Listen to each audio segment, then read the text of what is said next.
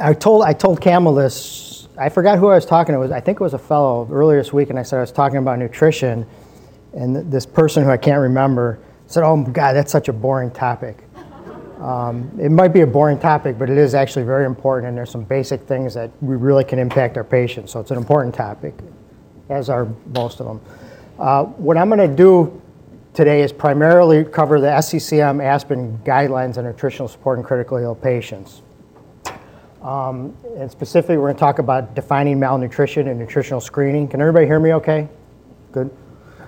I'll talk about enteral and parenteral nutrition. I'll talk about adjunctive therapies and a few patient-specific populations. I will cover some studies, maybe about 6 or 8 studies, but it's going to be very kind of abstract Reader's Digest version. And I'm going to talk about a couple topics intermittently that aren't in the guidelines, but I think are important.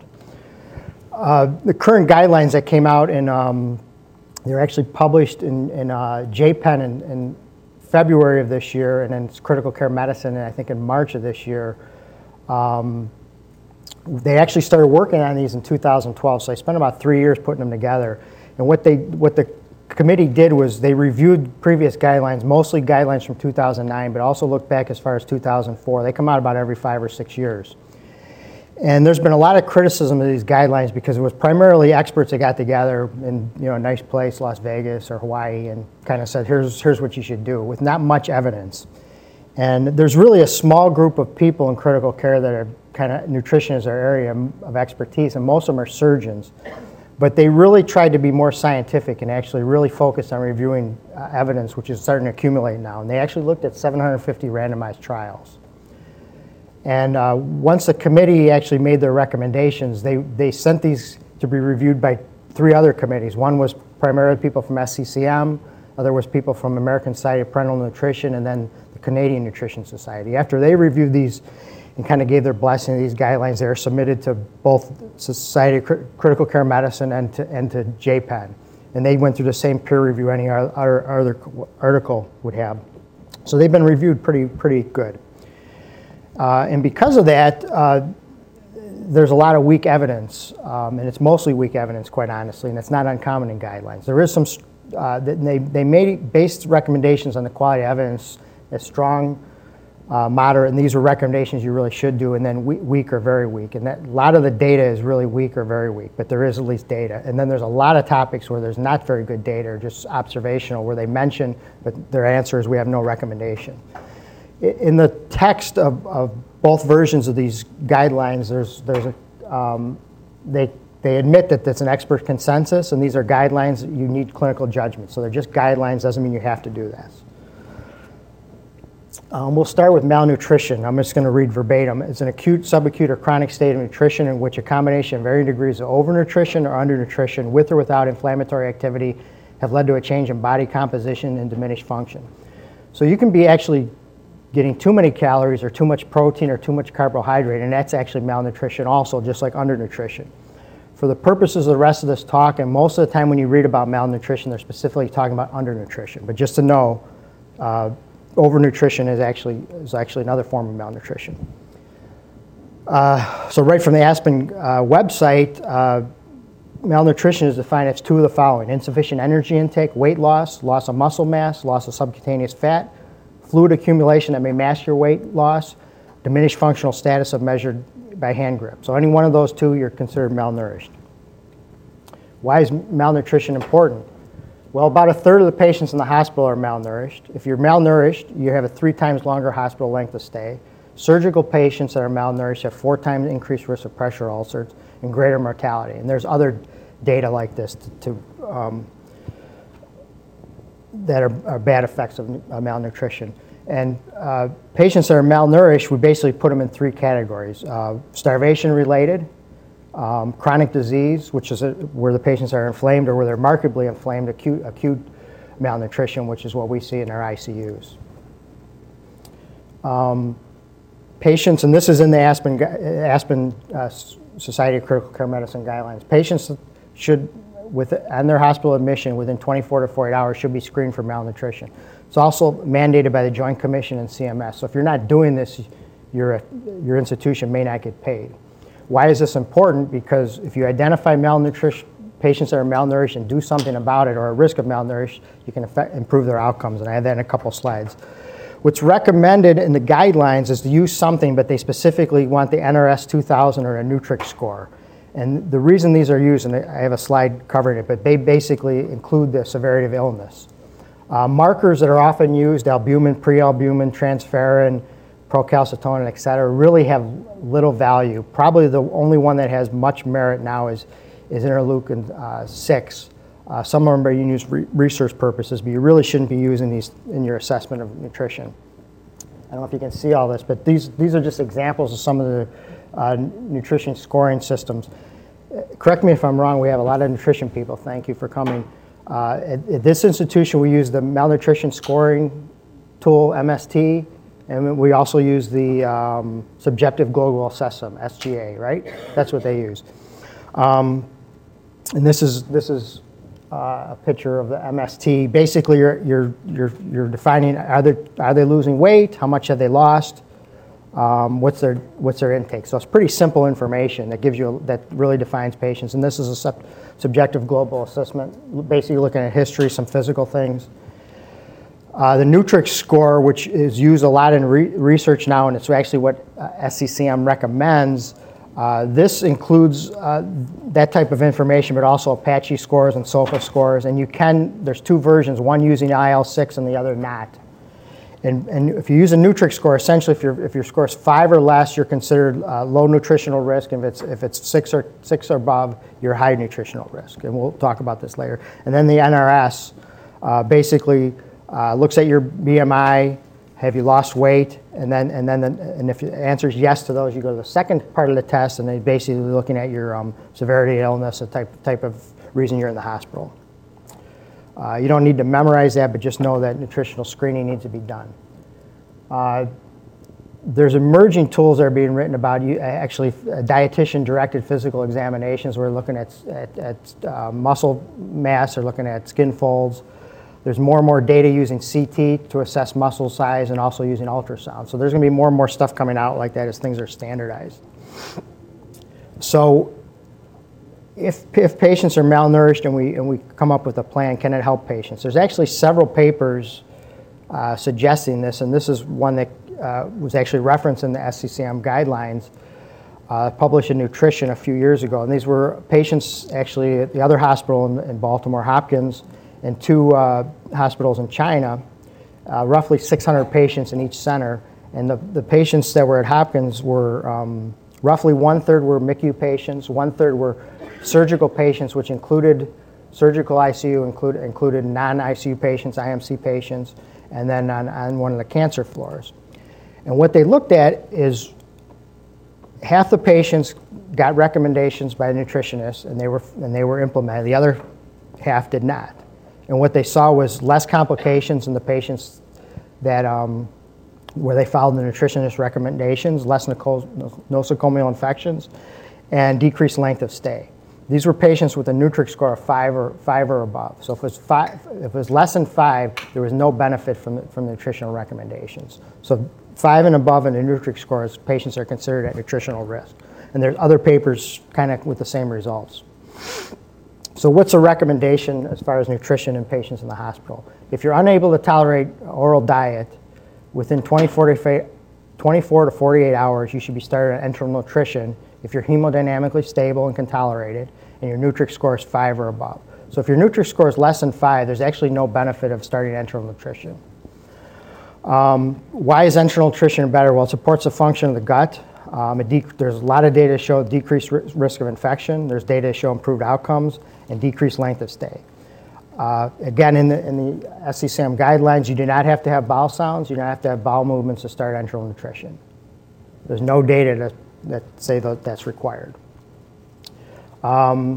This is from the JPEN article, just looking at early enteral nutrition versus delayed enteral nutrition, and essentially all the studies show the benefits of patients that get fed earlier. Earlier was defined as within the first few days, and it got back to 48 hours. Now it's 24 to 48 hours. And this is mortality, same data. I don't know if you can see all that, but so how do we dose our nutrition and define our goals for our patients? The JPEN SCCM guidelines actually recommend indirect calorimetry, which basically you look at oxygen consumption and CO2 production. And these are actually taken off the internet, some of the metabolic carts that can be used. You can actually do it with a ventilator. The one at the top right, it actually kind of looks like a space helmet. There's systems that look very similar to a BiPAP setup. The reality is this is not very practical at the bedside. There's a number of nutrition formulas. The Harris Benedict is the most common. And they say if you're not going to do calorimetry, do a formula, and they actually work pretty well. And I think this is what we generally do in our hospital, 25 to 30 kilocalories per kg per day. That's ideal body weight. No, it's not ideal body weight, just their weight. And, but it also depends on the weight of the patient. So obese patients, you're actually recommended to give a little less, and patients that are underweight, you actually caloric goal should be a little more. However, protein, the one thing that never needs to be, or almost never needs to be decreased in patients, especially in the ICU, is protein. Generally speaking, patients should get between 1.2 and 2.5 grams per kilogram ideal body weight per day. Some patients higher protein, such as obese patients, and a few patient populations I'm going to mention a little later. So in normal people in this room, we should get about 0.75 grams of protein per kg, our ideal body weight a day. Our sick patients in the ICU should get at least 1.5, maybe higher, closer to 2. Dialysis patients a little greater than 1. Burn patients and trauma patients probably closer to 2. And then one of my favorite topics, patients on CRT should get 2.5 grams per kilogram ideal body weight per day when you're at CRT, because CRT removes amino acids, especially convective clearances. There's more and more data, mostly observational, but there have been some studies showing, although calories are important, protein's more important. Patients that do not get their protein requirements tend to do worse in the ICU. It's been shown in ICU patients in general, but specifically more in patients on mechanical ventilation. So they tolerate less calories, but not less protein. And this was actually published after the guidelines came out. I think in August of this year, published in the Blue Journal. And they had almost 900 patients in ICUs, many of them mechanical ventilation, but not all. They were randomized to early feeding with full calories right from the get-go and full protein versus decreased calories, which are about 30 to 50% of what their protein goals or calorie goals, but they were given full protein. And they divided them between their Nutrix score of 0 to 4 and 5 to 9, and there was actually no difference in outcomes in anything. So this is another example of the importance of protein, maybe more than anything. This really isn't covered in the guidelines, but it's a topic to know about, and we will come back to a little later, is the concept of refeeding syndrome, which basically happens when you deliver carbohydrates to a malnourished patient, and insulin causes a shift in electrolytes into the cells. So you become hypophosphatemic, hypokalemic, hypomagnesemic, and you get the complications of that. Muscle weakness, edema, arrhythmias is very common, hemolysis. And a number of patients in the ICU are at risk of refeeding syndrome. So we should always think about that and look at our nutritionist advice about refeeding syndrome. How do you manage patients with refeeding syndrome? First of all, you identify them, and usually it's pretty easy to identify these patients. You want to follow their electrolytes very closely. You want to replete them often. It's recommended to give thiamine, preferably IV, multivitamin, and folate. Calories should be given much less and much slower, usually 10 to 20 kilocalories per kg per day, roughly 1,000 calories initially for the first few days. However, protein, they should get full protein requirements from early on, patients with refeeding syndrome. Parenteral and enteral nutrition both have pros and cons. We'll start with enteral nutrition, since that's what we should be using first whenever possible with our patients. The advantages of protecting gut integrity, decrease infection risk. You do have to have functioning gut to use enteral nutrition. It is more difficult to control calories, and you do need access. So you need a feeding tube, a PEG tube, or whatever. So you do need some kind of access to the gut. Parenteral nutrition, you do not need GI function. You can kind of dial in your caloric needs for your patients. There is a significantly increased infection risk. Does not support gut integrity. Cholecystasis, especially in long term. You do have to have access for parenteral nutrition. You need to monitor patients much closely for electrolyte abnormalities, and it's significantly more expensive. That's a big thing. It's much more expensive. Again, this was taken from the guidelines, this table, looking at enteral nutrition and parenteral nutrition and infectious complications. And all the data favors enteral nutrition. Now, it should be noted that some of these studies were in the mid to late 80s up to 2011, and a lot of things in critical care have changed, and we're going to come back to that. Where should the patient get their feeding tube? There's a lot of push for post-pyloric feeding in some patient populations. It may be right, but there is decreased risk of aspiration and pneumonia in patients that get post-pyloric feeding, but it's not a lot. And there are problems with post-pyloric feeding in terms of when you get the tube in, how you get the tube in. So there's mixed data on patients actually meeting their caloric and protein goals when they get post-pyloric feeding, because sometimes there can be significant delays in getting these tubes. And depending how it's placed, there could be complications. There's no data to show any mortality difference, at least in the studies that have been published on this. So the recommendation is actually to initiate in the stomach, divert lower in the GI tract if the patient's intolerant or if the patient's deemed high risk. Like in the cardiac surgical ICU where I used to work, lung transplant patients, for obvious reasons, you did not want aspiration, so they tended to use post-pyloric a lot, and that seems reasonable. What formulas should you use? There's a whole bunch of formulas out there. It gets kind of complicated. We'll make it easy for everyone in here. Is generally speaking, use a standard polymeric formula. You can evaluate for immune modulating formula. Rarely, at least initially, do you need to do specific formulas. Even diabetic, pulmonary, renal, hepatic formulas. Certain patients are needed, but in general speaking, if you know nothing, just pick something and feed them, and at least you're doing good there. The dose we talked a little bit about again, and it's in the recommendations. So patients at low nutritional risk, there's no benefit of enteral nutrition during their first week.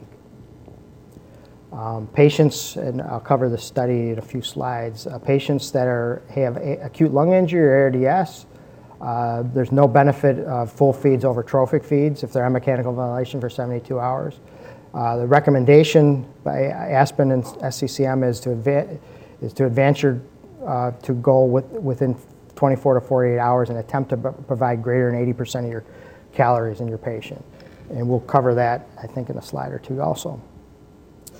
Adjunctive therapy, soluble fiber. It should be considered routine in non-surgical patients. It does help with diarrhea, so patients with diarrhea that don't have contraindications should go on soluble fiber. It's contraindicated for patients on pressors, and the reasons, I'll be honest, I don't completely grasp, but the idea is with patients on pressors, they're getting less perfusion in their gut, and fiber seems to cause stress on the gut. But I don't know how much it's actually been studied, if it's just a lab thing or a theoretical thing. Maybe someone back there later can help us with that one. At University of Maryland, the product we use for fiber is called Banatrol. And protein, again, protein is very important. You should supplement protein to reach your protein goals. That's why the vast majority of our patients are actually, in addition to their tube feeds, you get a bag that has their protein. Protein we use at University of Maryland is ProSource. Probiotics, there's no data that I know of that shows any harm in using probiotics. Most patient populations hasn't been shown to be better. However, liver transplant, trauma, and pancreatic surgery have all shown decreased VAP, decreased C. diff, and decreased diarrhea. So the recommendation is it's no harm, and these specific patient populations you can use, or actually should use. Antioxidants, there's been a number studied. It's very mixed data on it. They do not have an actual recommendation other than the fact that they're safe. Arginine and fish oil. There's been data to show specifically in elective head and neck cancer surgery patients they do better, and also trauma, specifically decreased infection and decreased length of stay. There's also no data to show harm in these, so in any patient population they're deemed safe. Glutamine, in theory, helps maintain gut integrity. It has been shown to be some benefit in burn patients. No other patient population I'm aware of is considered safe in both enteral and parenteral nutrition. So how do we monitor patients getting enteral nutrition and why? This first point was actually published in Clinical Nutrition 2007, and it was observational, but there's been several studies with similar results. Basically, critically ill patients that don't get about 80% of their caloric goals have a significantly higher mortality than patients that aren't getting them. And the recommendation of SCCM is you should monitor for tolerance and minimize MPO. So patients getting MPO because they're going to have a procedure a day and a half from now, and that really interferes with the patient getting their calories. So try to minimize MPO whatever possible. Feeding protocols, there's much better data, great amount of data showing that patients with feeding protocols tend to get more calories. There is data to show that continuous infusions, patients get better calories. And the big one, which is a new recommendation, you should not check gastric residual volumes. They also note that gastric residual volumes are a big tradition, and it's going to be pretty hard to change it at every institution. So if you can't get your people in your ICU to stop checking them, you should use a gastric residual volume of 500. And we should not interrupt our feeds for diarrhea. So what do we know about gastric residual volumes? There's been a lot of small studies basically showing no benefit. There's been a lot of studies actually show if you want to clog your feeding tube up, check gastric residual volumes.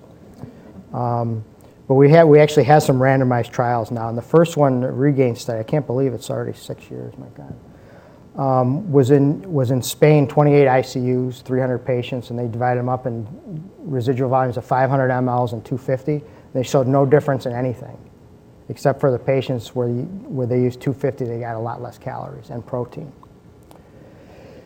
And then this other study was published in JAMA 2013. I think these were German ICUs. It was 900 patients where they used a gastric residual volume of 250 versus no gastric residual volume. And they showed no difference, except for the patients where they checked gastric residual volumes, they got less calories. This actually is not mentioned in the guidelines, but it's something I know there's some discussion with nutrition about using volume-based feeding. And basically the concept is you're trying to make sure patients have a 24-hour goal, and you're trying to make sure they meet that goal however they get it. So if there's interruption in their feeding, you come back and you may increase the rate of their feeds, or you may bolus them. There's a couple different protocols out there to feed me, and then the PEP up. I think the PEP up is the one there's been discussion about bringing here. All these protocols show increased delivery of calories, and especially protein. And to my knowledge, there's been no downsides in terms of this. So it's something that's getting out there to increase caloric delivery. Monitoring and delivering enteral nutrition. You should assess your patients for aspiration and reduce the risk for aspiration. So post-pyloric enteral access should be placed in patients deemed at high risk of aspiration. You should use pro-motility agents liberally, and then our basic care head of the bed should be elevated. You should use chlorhexidine mouthwash. Can everybody read that? I don't have to read that for everybody, do I?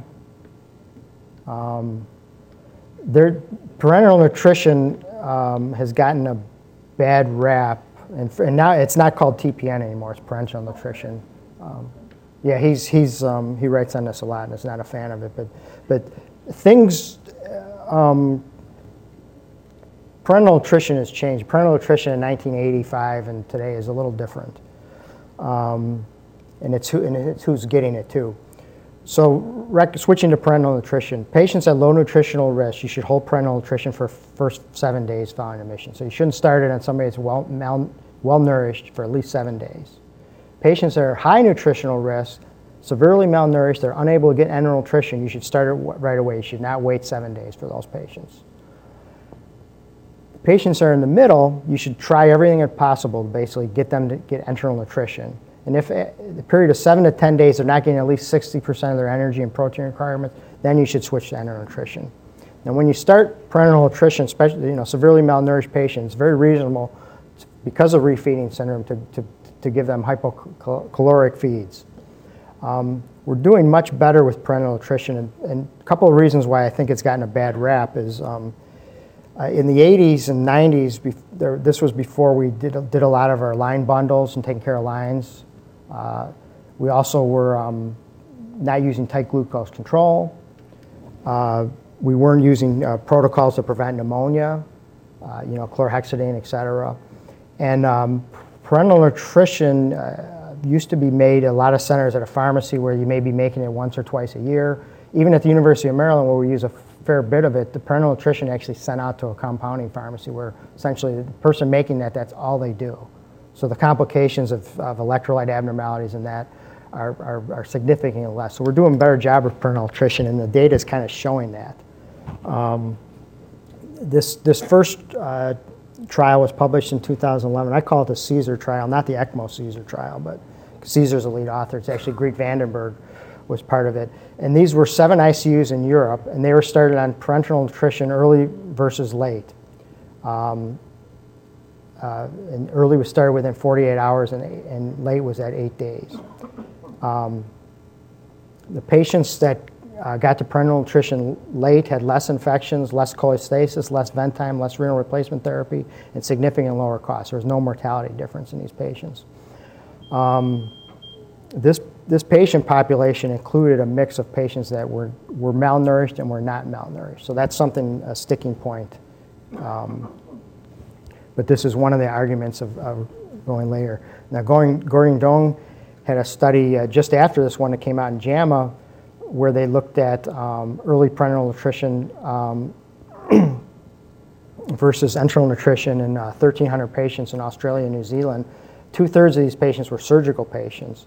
And it's actually usual care versus early parenteral nutrition, which was actually less than 2 days. And they showed no difference in outcomes or infections, and there was less muscle wasting and less fat loss. These patients the majority of these were deemed high nutritional risk. So they're a little bit different patient population. One, they're surgical, and these patients were more malnourished. And then the Harvey study, 2,400 patients in the UK, comparing early parenteral nutrition versus early enteral nutrition. They were followed just for 5 days. And there was actually no difference in any outcomes. No difference in vent days, mortality, or glucose control. So there's more and more data slipping in that parenteral nutrition may not be quite as bad. That said, we still should go use enteral nutrition whenever possible.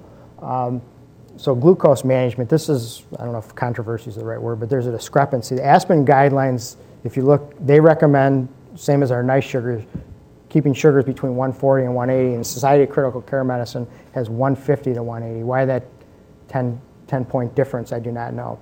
If you look at complications in glucose management, they really increase when sugars are maintained above 200. And there is some data that just benefits of insulin infusion in terms of anti-inflammatory properties. So I just wanted to throw that out there. But the guidelines, Aspen 140 to 180, SCCM 150 to 180. So kind of a summary of what we talked about. And these are really the new changes in nutrition recommendations, probably fair game for boards, at least in the future. You should assess patients on admission in intensive care unit for nutritional risk, calculate their energy and protein needs, and try to get it to them. Initiate enteral nutrition within 24 to 48 hours on the onset of critical illness, and increase your goals within the first week. Take steps to reduce aspiration, improve tolerance to gastric feeding, including promotility agents, continuous infusions, chlorhexidine, elevate the head, and divert to lower in the GI tract, at least in selected patient populations. Implement enteral feeding protocols specific to your institution to promote delivery. Do not check gastric residuals. Start parenteral nutrition early when it's not feasible start parenteral nutrition early when enteral nutrition is not feasible or sufficient high risk or poorly malnourished patients. So this is the Eden study, was published in JAMA, and it was patients in the ARSNet who there was 1,000 patients randomized to either trophic folds or full feeds for 6 days. These were all mechanically ventilated patients, and they showed no difference in any outcomes, other than patients that got full feed had higher volume status based on their I's and O's, more insulin, and they had more episodes of vomiting. Surgical subsets, I've covered a lot of this. Arginine and fish oil are recommended in trauma patients. There's data showing decreased length of stay and decreased infections. Patients with an open abdomen should start enteral nutrition early. You should provide 15 to 30 grams extra protein per liter exudate. Burn patients, 1.5 to 2 grams of protein daily, and you should initiate enteral nutrition very early, 4 to 6 hours, and there's data supporting that. Post-operative patients, generally the tradition is to start clears first. There's actually no data to support that. Actually, the Aspen guidelines recommend once you start feeding these patients, start a regular diet. Use parenteral nutrition after day 5 if enteral nutrition is not feasible, so it's recommended to do a little earlier. Consider probiotics. Okay, sepsis. The guidelines actually say you start enteral nutrition 24 to 48 hours after a patient's hemodynamically stable. Hemodynamically stable means off pressors or you're significantly decreased the pressors. Parenteral nutrition should be avoided during the first week, regardless of caloric needs. Don't give parenteral nutrition to septic patients the first week. It's reasonable to start trophic feeds to increase your goal over the first week, and 1.2 to 2 grams of protein per kg per day. Immune modulating patients may be beneficial, arginine safe. It's kind of mixed data, but there's no harm of these. Pancreatitis, there's no data to support probiotics, although there's no harm. You should delay parenteral nutrition if they're malnourished. If they're malnourished, you could start early. Most cases of mild pancreatitis, you should keep them on a PO bland diet. Severe cases, you should use enteral nutrition. There's no really strong data supporting a small bowel feeding in these patients. Ileus, just some background information. Just the idea of not eating can cause an ileus because you're not releasing hormones that stimulate the gut. There is data that patients with ileus and trophic enteral nutrition actually have better outcomes. There is data that show that enteral nutrition can decrease postoperative ileus. The recommendation, Aspen and SCCM guideline, is either oral or enteral nutrition with patients. So you should not hold enteral nutrition for an ileus unless it's severe. If it is severe and nutrition isn't possible for the first 7 days, you should consider parenteral nutrition early. Bariatric surgery, this is really just a recommendation. It's weak evidence. This is patients who've had bariatric surgery and are in your ICU. So they had it before and now they're sick for some other reason and they're in your ICU. You should consider supplement of thiamine prior to dextrose or other nutrition. You should consider evaluating for deficiencies, calcium, thiamine, B12, and vitamins. End of life, this is an important topic, and they have a pretty big section on this. Parenteral nutrition and enteral nutrition are medical therapies. So it's a therapy. Holding artificial nutrition and hydration actually can be palliative. Feeding a patient that's at the end of their life, it can cause secretions. You have to put a feeding tube in the patient, constipation, diarrhea. So these can actually feeding patients can actually make things more comfortable. Society of Critical Care Medicine, American Society of Parenteral Enteral Nutrition, American Academy of Hospice and Palliative Care Medicine, all have very strong statements that are very, very similar, basically say you're not obligated to feed these patients. The recommendation, SCCM JPEN guideline actually says if you have a terminal illness, persistent vegetative state, advanced dementia, nutrition is not obligatory. They also recommend that it needs to be individualized because physicians, families all have different goals, so you really need to cater it, but you're not obligated to feed these patients. And there's no data that it helps them. Getting back to hemodynamic instability, I mentioned it before, but the guidelines actually say enteral nutrition should be withheld until the patient is fully resuscitated and are stable. They do say that you can consider using enteral nutrition with caution in patients going in escalating decreases of vasopressor dose, and the argument is potentially contributes to bowel ischemia. There's been a couple small papers actually saying that patients on low doses of vasopressors and also mechanical ventilation of vasopressors do just fine, at least with trophic feeds. University of Virginia is big on feeding patients. They actually have a fiber-free, low osmo diet, and they've been doing it for a number of years and have a couple small case series. But there's a study going on right now in Europe. It's a randomized trial, Nutria trial, where they're actually doing early enteral nutrition in hemodynamically unstable patients. So maybe in the next couple of years we'll have more data on that. I'm not going to read this whole slide. It's actually could be several slides, but the point is medications can do a whole bunch of things to our patients. They're getting enteral nutrition, diarrhea, constipation. Absorption can be increased, decreased.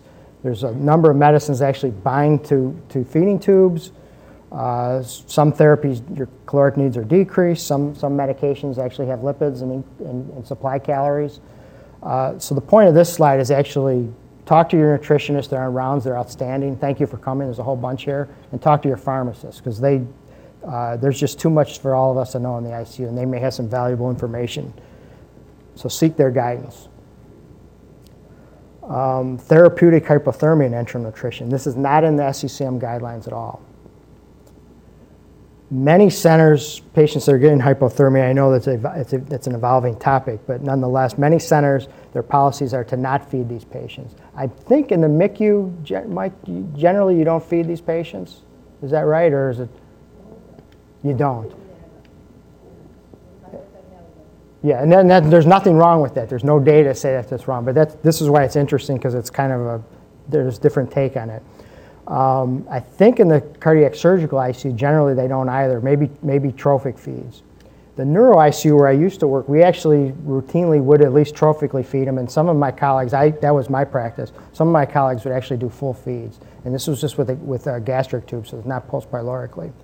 The pros to feeding is the infection prevention, and hypothermic patients are definitely increased risk of infection. Patients, even if they're hypothermic, need energy to some degree. Some of the cons are metabolizing food generates free radicals, and that's one of the reasons we're making people hypothermic, generates heat.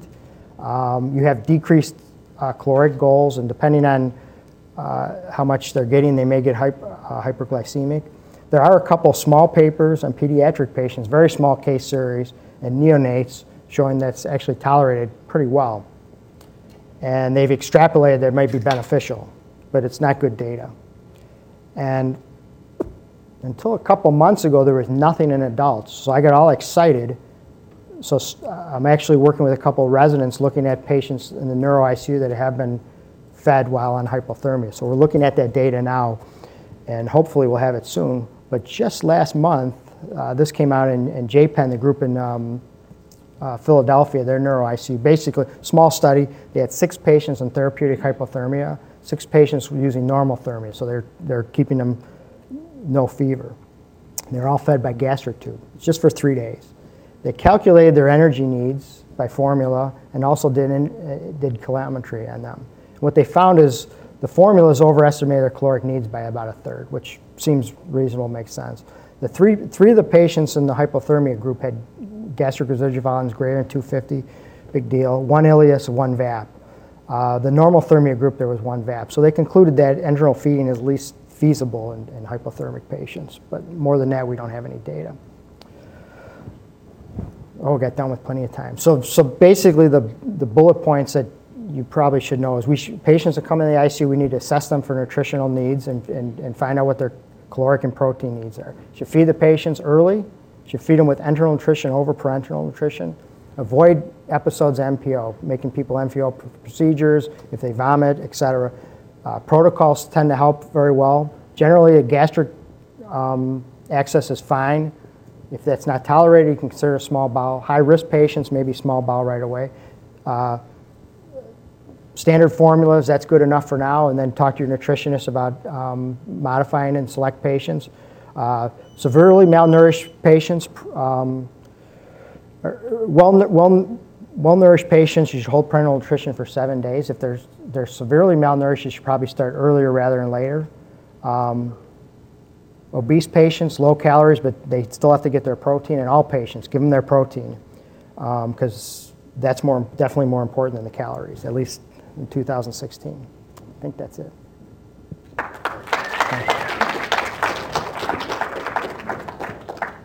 A few clinical scenarios. I was wondering if you could address, because we deal with it, the discussion of things being brought up, the situation of neuromuscular blockade, the situation of proning, and the rate at which one can increase the feeds.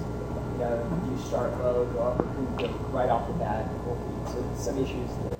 Yeah, I don't think any of those are worked out completely, but paralytics, the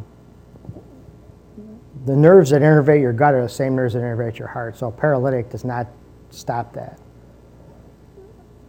Paralytics, sedated paralyzed patient it's actually been shown, has less caloric needs than somebody that's awake moving around. So that's kind of the easy answer on that one. Proning, I haven't looked at the data on that. Okay. Good data. What's that? Good data. Okay. That's what I would have guessed. Thank you, Dr. Herr, for bailing me out again. Are you using for your prone patients? Are you doing post-pyloric or the gut? Yeah, Post-pyloric. we are, but actually some of the articles that I've read, patients tolerate that.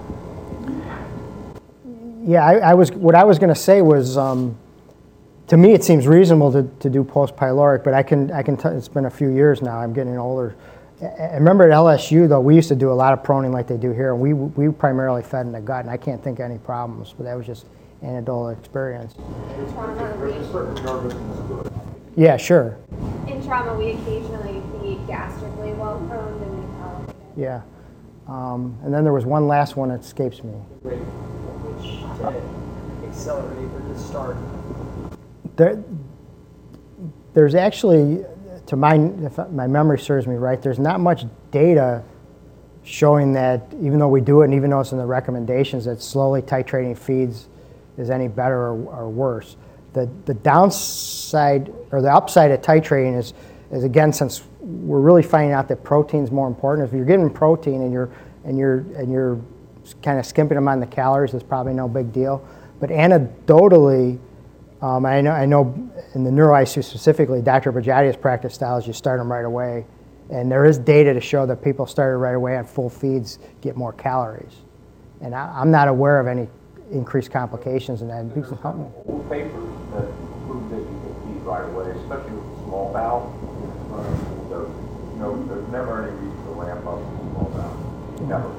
And I don't know if you said anything, I missed something, but I don't know if you said anything about volumetric feeding.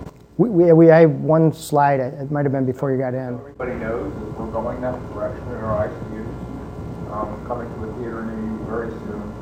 I think we're in the midst of now doing a helpline, or they can call when the nurses train them how to do it. But we'll be going to almost 100% volumetric feeding in our ICUs in the next 6 months.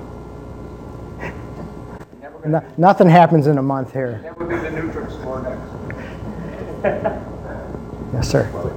Can I just say, I think I saw something on arginine, and I thought you had something that's not contradictory, but I think arginine in transplant is really a bad thing. Is that correct?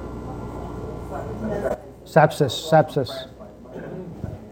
And I don't know if I said that, but that's the one, no arginine in sepsis. Transplant. That it's immunostimulation. probiotics don't use in their transplant. Yeah, probiotics in the transplant population is another negative. That's what I was also going to ask about. You brought up a slide with fish oil, and given the Omega trial, which we were a site for, whether that how you were going to interpret those findings, which were at best negative and possibly were actually able to harm. I'm aware of that trial. There's also been other trials that small ones that show benefit and some that don't. So I think that's why the recommendation is it's probably okay. But it's actually not even a recommendation. But if you want to use it, it's okay. But I am aware of that trial. Right. Yes, sir.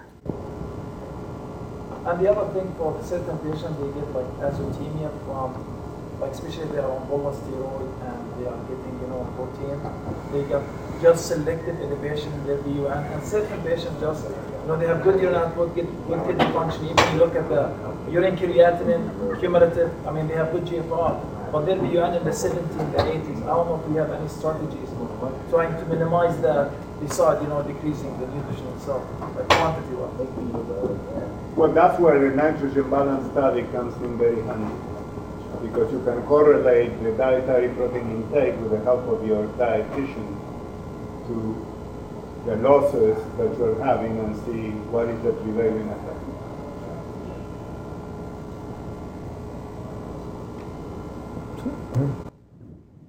Thanks everyone.